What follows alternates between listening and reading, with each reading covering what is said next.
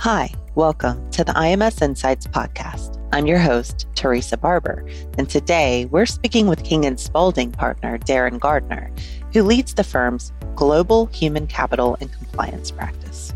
Darren joins us in this episode to discuss the complexities and trends global and multinational companies are facing, and why King & Spalding has launched the first of its kind global human capital and compliance practice. Darren Gardner leads King & Spalding's global human capital and compliance practice. He's recognized globally as a pioneer in the area of international employment law. Darren's centralized advisor approach to international employment law has changed the way that many of the world's largest companies manage their global workforce and HR compliance issues. In the course of his career, Darren's undertaken more than 500 multi-jurisdictional strategic, transactional, and compliance-related projects covering more than 170 different countries. Darren is the trusted advisor to many of the world's largest companies in matters ranging from day-to-day complex cross-border employment issues on a single country basis to large and complex multi-jurisdictional workforce projects. Darren is well known for developing consistent global workforce compliance and risk management solutions for some of the world's largest companies. Darren, welcome. It's wonderful to have you here. I appreciate you taking time for the conversation. Pleasure to be here. So I want to ask you a little bit about COVID-19 and the pandemic. We know it's in many ways, it's kind of forced the hand of innovation as companies and firms look forward to new ways of connecting with customers and driving business. What have you been observing? How do you think companies are innovating to keep work going right now? I think the model that's operated in the traditional and typical model has really had to change and had to change quickly. Most of, I think, the steps have revolved around certainly the adoption of technology, in particular, the use of the different platforms and collaboration tools. I also think that the forced remote work has been something that has really forced everybody to modify what they do and how they do it, particularly in the short term. Most of the innovation has been around how to get things done in an environment that people aren't typically used to and where they're using technology and tools that they're designed to facilitate interaction, but they're certainly not the same as face-to-face business. Right. Looking at some of these changes, we might have thought maybe a year ago, this is just a workaround, this is temporary. Do you think that the pandemic has fundamentally altered the way people and companies are working? How would you say? I do. I think both in the short term, and I think there's really what we are calling, as part of our global human capital and compliance practice at King & Spalding, a global transformation of the modern workplace. It is not the same and it's not going to be the same. It's something that it filters through not just the day-to-day workforce interactions, but also all the collateral arrangements, the real estate requirements, the geographies, all of the services that you typically need when you're in the offices to be able, the security, the food, the catering, the types of things that typically you're required that suddenly have gone away. And then things that you wouldn't necessarily expect. What types of technology requirements do you now have? How does the technology that you operate in the environment of the office work when people are remote? I think everybody's had to rethink really from soup to nuts. And I don't think anybody's there yet, nor do I think that we're close to where we'll end up. And I think it's really bespoke based on business requirements to a degree and location. But that transformation has certainly started to occur, and I think it's going to continue. Yeah, I know you're monitoring this on at least a daily basis. What other related issues are you seeing on the horizon? I want you to talk to us a little bit about why you and why King & Spalding made the decision to launch the Global Human Capital and Compliance practice right now. Delighted. I think taking the second part first, look, King & Spalding's been a very entrepreneurial firm and has been entirely focused on staying ahead of the curve. We didn't set the practice up as a consequence of COVID. Mm-hmm. Really, it was more a function that the way that businesses are evolving and the way that our clients, particularly large multinational clients, are operating and the way they need to administer their workforce, the issues that relate to people have become far more important. there's been a huge, I think, shift in how the workforce is both, valued and how valuable it is. It's generally the biggest cost, but it's also often the biggest opportunity. And I think the development of those ideas around the broader internationalization of business, and I'll talk more about some specific issues later, but the idea that there's now a centrality to workforce issues and dealing with centralized, integrated way on a global basis is something that certainly I've done throughout my career. But in our conversations as we're looking at establishing the practice, King & Spalding really is a firm known for thinking about what's going to happen after what happens next. A lot of those issues are around people, and that was the basis for why we did it, and certainly it's been proven out in the first year of operations. In terms of the issues and challenges, the first part of your question that have arisen through COVID, it's been interesting. They really fall, I think, and again, much like the sort of global transformation of the modern workplace, we're just seeing some of these issues start to arise. I don't think we're seeing anything like what will happen just yet, but there's a lot of challenges around the technology and the collaboration platforms, how people use them and what they do. There's a lot more familiarity, I think, and probably the interactions of co-workers has become a lot different than it is when you are in an office environment. It's much easier to create a framework and a structure and apply rules that you expect everybody to comply with when you have a common location. When people are using collaboration tools and they're in groups and they're speaking to each other in shorthand in ways where you have people in different countries, it's really starting to lead to both cultural and compliance issues that are really tough to regulate. And I don't think because of the speed that everybody had to react to the pandemic and because of the nature of the change, it wasn't something that you could really address up front. At the same time, the way that arrangements have been put in place and that they've operated during the course of the last year or so, I think there's a little bit of forgiveness generally because everybody had to get it in place, and it was really about well-being and safety. What happens as a consequence is there's a series of both management issues, I think, and compliance issues that as we get further into it and as the arrangements and that transformation continues to take place, we're really starting to see, and we're going to see more of. They're the simple things that if you were to step back and look at the big picture, you would certainly identify. The practicalities of doing it after it's happened make it that much more difficult, I think. What we're seeing, examples of issues, just how do you manage performance in particular roles in a remote environment where part of it depends on personal interaction? How do you frame the use of the collaboration tools to be able to make sure that all of the things that you would normally get with both your colleagues and customers can be addressed appropriately? How do you address leave? So how do you go on leave if you're working at home? And in countries outside the US where there are significant statutory entitlements, those accruals and those costs where you have large workforces are really material and can be contingent liabilities that are going to have to be addressed as companies move forward. At the same time, the flip side of leave and collateral to it, working hours. What's your ordinary day? Your ordinary day used to be defined often by when you're in the office. Now you get emails, texts, and other prompts from different tools and social media interactions that typically weren't part of what you would do all day and all night.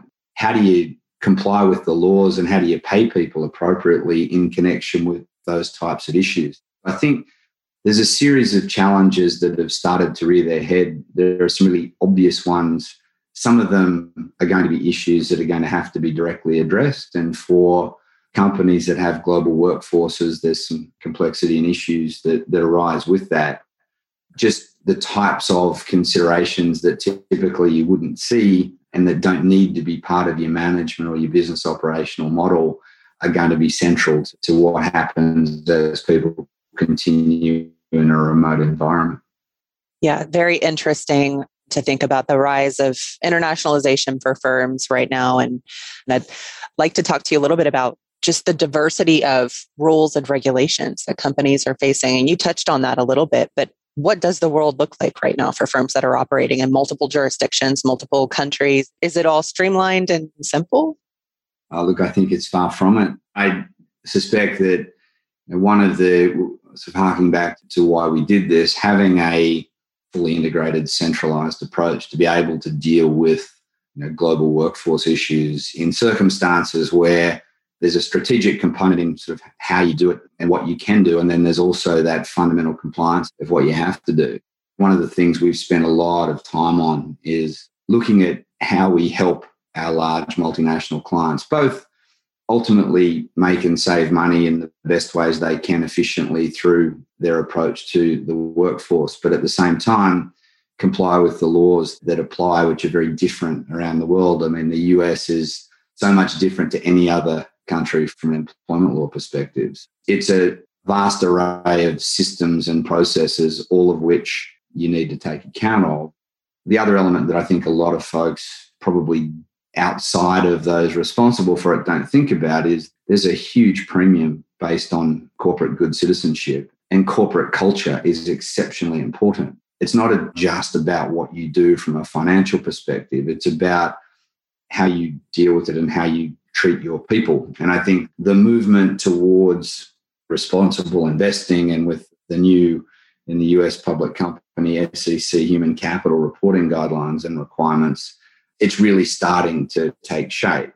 Those differences between countries and regions and countries within regions, and in some cases states and provinces within countries, can be pretty stark. And I think the ability to be able to have that centralized management system that enables you to have some certainty, to be able to protect your brand, to be able to promote your preferred corporate culture, and at all times to stay out of the sight to the regulators is exceptionally important. There's a number of areas I think that are particularly topical and are going to be more so, that perhaps US companies aren't and haven't traditionally been as focused on, but with expansion and with the internationalization, they're now everyday issues for multinational companies. Just issues generally in some of the differences in employment laws and how they're enforced. Developing countries often have the most complicated systems because they're either archaic or they base them and modify them from countries that have exceptionally narrow and specific requirements. And we've seen a lot of looks of surprise from some of our larger clients as they go into places that are not what they would anticipate, and whether the issues they face aren't what they would have thought. And it's just around simple things, the working hours that I mentioned previously, the diversity and inclusion requirements that apply in different places, how some of the employment laws are operated and enforced is different around the world, and how it's done in a civil law jurisdiction is very different to a common law jurisdiction. The development of privacy and how those laws have evolved, and the requirements that you have not only for customers but also for the HR data that you handle, which when you operate a large human resource information system where data can be accessed about anybody anywhere, it carries with it some obligations and some fairly material requirements that you have to take account of. The one I think that we are going to see perhaps the most attention given to, particularly with consequence of the pandemic and that global transformation of the modern workplace and the move toward more permanent remote work, is workplace safety. Nobody quite thinks of their house or their bedroom or their kitchen as their workplace. Universally, or at least globally, is the case. And what it means is those laws, notwithstanding the fact that somebody might be sitting on a stool at their kitchen counter, the employer is still responsible for what happens in that workplace. Given the rush to remote work and given essentially the lack of time and planning that was possible, we're starting to see some real consideration given to what happens if you don't have smoke detectors or a fire extinguisher? What happens if you don't have a first aid kit? Because simple compliance requirements under the laws of many countries outside the US carry with them fairly significant criminal penalties. as a director of a company in particular countries. If somebody gets hurt falling down the stairs at their house and they didn't have a railing to grab onto, and they did it while they were going to make themselves a cup of tea, going from their bedroom to their kitchen, is the employer responsible for that? The authorities and what we are seeing in a lot of places believe the employer is. I think we're going to see a real evolution in some of these compliance and risk management issues. And I think that takes me back to the starting point of why was it that King & Spalding, we set up the Global Human Capital and Compliance Group. It was, we saw these things starting to develop. COVID has accelerated them, but technology was certainly going to facilitate them, and they were going to come up over time. Just fascinating, Darren, and so much just evolving on the horizon that we may have not quite ever really thought would be coming down the pipeline. And just hearing you talk too about the ability to view the complexity of how different governments handle different compliance issues is really interesting.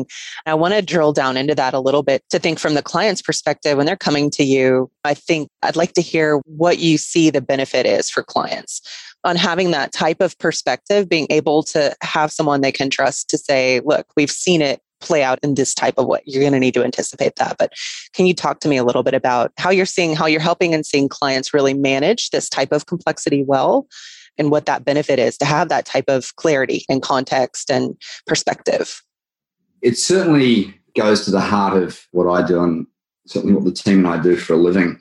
The way that global businesses operate is not workplace by workplace. And I think if anybody these days is going to try and run a 160-country business that has multiple locations within countries and deal with it on a one-off, non-strategic, integrated basis, that they're going to struggle because it's very difficult to be able to do that. I think the real value that we've seen is being able to build strategies and develop systems that give you a globally integrated, single source, consolidated approach and system that enables you to operate your business within parameters that will satisfy the requirements around the world.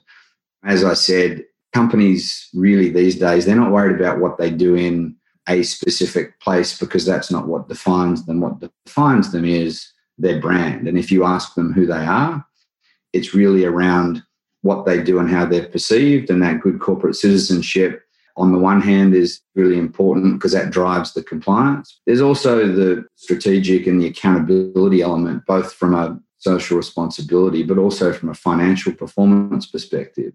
Being able to have advisors that have that global experience. I personally have done 500 plus projects covering 160 countries for some of the world's biggest companies.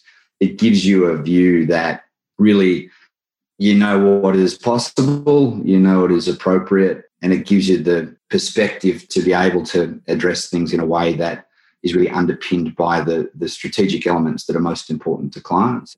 I can tell you US multinational companies are really focused on that compliance element, on that good corporate citizenship and appropriate sort of meeting of all responsibilities, and their brands and their share price often depends on it. As we move forward, I think we'll see more and more of that. The value that we present is certainly that global perspective, but with local knowledge and experience. And at the same time, I think anybody who believes that one person or a small team can deal with every issue for all of their clients in every country around the world, they're either lying or misguided and they don't really do it. Having a full service team and having a structure that is globally oriented and having a world-class corporate practice, having a world-class litigation practice, having a trade practice that's second to none, having the ability to be able to interact with regulators both domestically and around the world, and then tying that back to the type of human capital issues that companies are concerned about is really what we've done in building the Global Human Capital and Compliance practice.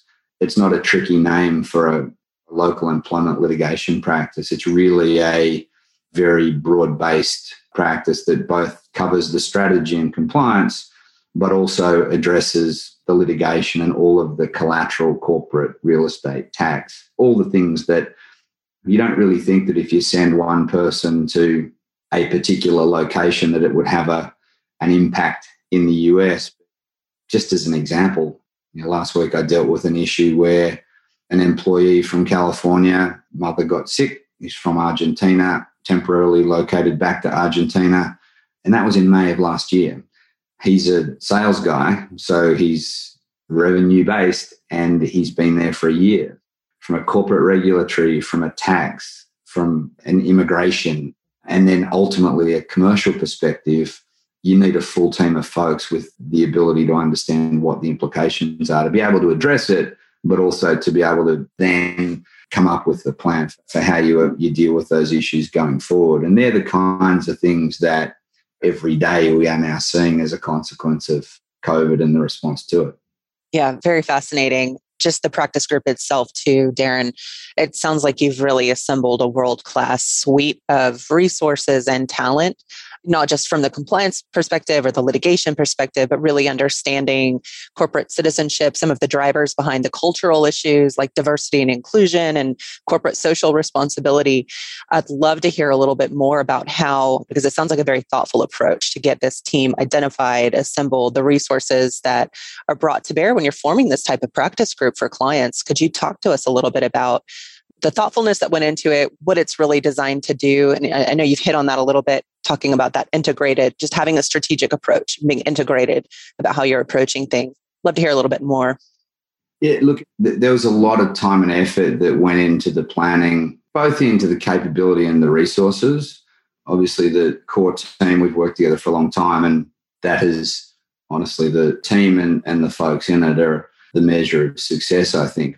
What we were able to do, King & Spalding had a whole series and still has, and we are growing practices that touch on the aspects that are collateral to the core of the human capital practice, assembling that and really developing the systems and skills to be able to bring that to bear. I mean, we're one of the few firms that actually has a specific board director advisory practice where the reporting requirements as a consequence of the new human capital disclosures is only just starting to be relevant. But by having a truly global human capital practice and having all of the elements that touch it, I think we've got some interesting thoughts on how that might evolve and how the systems and processes that public companies are going to need to be able to address what happens. And look, frankly, things that folks don't necessarily think of, trade unions historically have been fairly quiet, certainly recently. With the change of government in the US, I would anticipate that we're going to see some more activity in that space. And that goes to a whole lot of aspects of how business operates. You need to have the skills and resources both to understand it and to be able to respond to it. And things that, again, unions have very large pension funds and they get to decide what shares they buy and how it's a material investment vehicle. With the thoughts on ESG investing and with the importance of doing the right thing, it's not only coming directly from the workforce and the employees, it's really coming from organizations that are related to them that control significant funds that impact ultimately investments in public companies. All of those elements aren't, if you see yourself as an employment litigator, you aren't really going to be able to address those downstream issues, which are the things that are going to drive decisions at the board level in large companies. What we've done is really think through those types of issues. We've consolidated that expertise. We've recruited where we knew that we would need increased breadth and depth. And now we've got a practice that really is the full life cycle of all human capital issues that ties perfectly into the regulatory environment and into the corporate and commercial environment, either from a transactional, a strategic, or a compliance point of view. Darren, hearing you talk, it really sounds like this practice is a little more comprehensive than what we've seen so far out there. Is anyone else taking this type of strategic and comprehensive approach?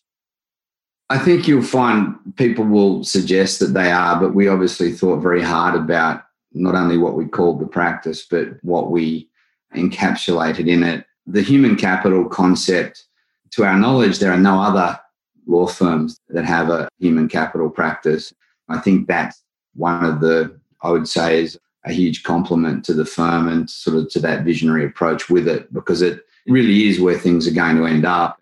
If anyone needs any validation of that, the fact that we launched and announced the practice and started operating prior to the human capital disclosure in the US is something that no one knew that was happening. And we, I think, have been fairly proficient at predicting what was going to happen over the years generally. But I think specifically with what we're doing and the trends we are seeing with our large multinational clients, I think firms will follow. I do think if we look at this in a year or two, there'll be any number of firms that suggest they've got a human capital practice. But I think the fact that we've been able to do it on a global basis, the things that we have included in it and the ability to roll in compliance and then all of the collateral aspects to it that King & Spalding is famous for is, it's been really pleasing for us.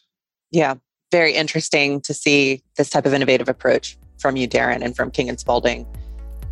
Thanks again for joining us for today's discussion in this episode of IMS Insights podcast. At IMS, we're trusted to deliver consultative trial and expert services for the most influential global firms. It's been our privilege to serve our clients on more than 20,000 cases and well over 1,000 trials, and to connect you with the sharpest subject matter experts and meaningful insights on important matters. If you have a topic you'd like to hear more about or unique work in your own practice you'd like to share, email our editorial team at editor@expertservices.com. Make sure to subscribe to our podcast on iTunes, Spotify, Apple Podcasts, or your favorite podcast platform. Join us next time on IMS Insights. Thanks again.